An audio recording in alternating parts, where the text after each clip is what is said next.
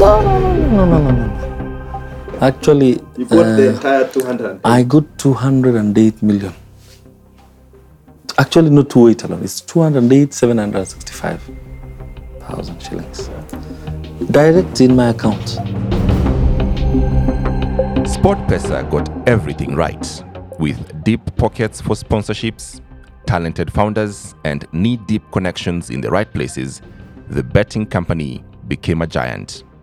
Its now famous CEO, Ronald Karauri, was a household name in Kenyan homes, and his presence in sports events brought good tidings to sportsmen and women. His voice also announced to winners they had made it big. The betting machine was well underway. This is a country of gamblers, presented to you by Paul Ofula.